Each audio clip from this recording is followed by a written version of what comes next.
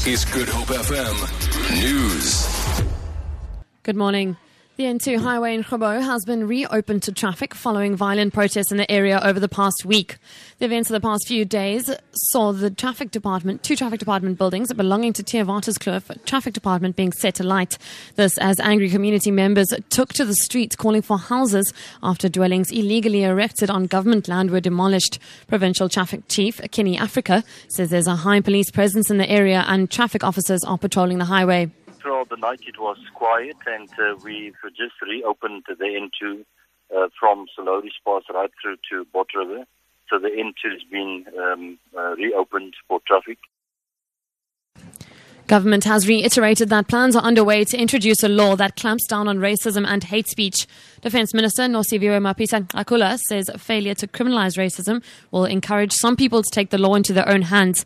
She says Cabinet condemns the utterances made by North Gauteng High Court Judge Mabel Jansen on alleged rape culture among black people. The minister added that this kind of behaviour contributes to racial tension in the country.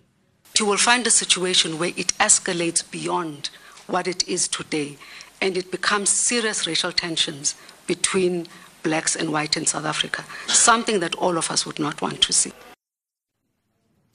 Community leaders and teachers in Khayelitsha have called for united action against the killing of a young woman in the township.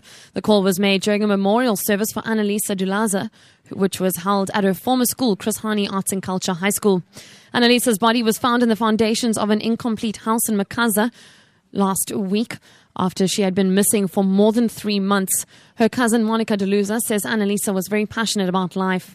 She loved people. She enjoyed working with people. She loved acting, drama. In the family, she was like a good girl. She was a young, good person. We feel stronger than before. We have found her remains. She's in peace now, and we're going to give a decent funeral. And then we thank the people that have supported us the whole time. The Pan-African Parliament has dismissed any assertions that independence might be compromised by funding received from the European Union. The EU is believed to have injected a multi-million euro bailout into the coffers of the cash-strapped PAP. The money is said to be used to fund the operations of the Parliament, including fact-finding missions in Africa. PAP President Roger Nkorodang was reluctant to indicate exactly how they'd received from the European Union, but indicated that they needed the funding. No, we need to have very good staff first. We processed in the recruitment. Nobody has the qualification to work to Parliament. We are coming here to spend only 2 weeks. After 2 weeks, we go home. And then we need one secretary who can work very hard.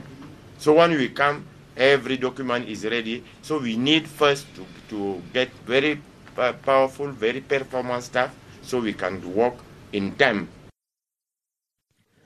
Lastly, in economic news, the rand is trading at 15 rand, 5 cents to the US dollar, 21 rand 73 to the pound sterling, 17 rand 12 to the euro. Gold is trading at $1,271 and platinum at $1,053 an ounce. The price of Brent crude oil is at $47.80 a barrel. For Good Hope FM News, I'm Vicky McCullum.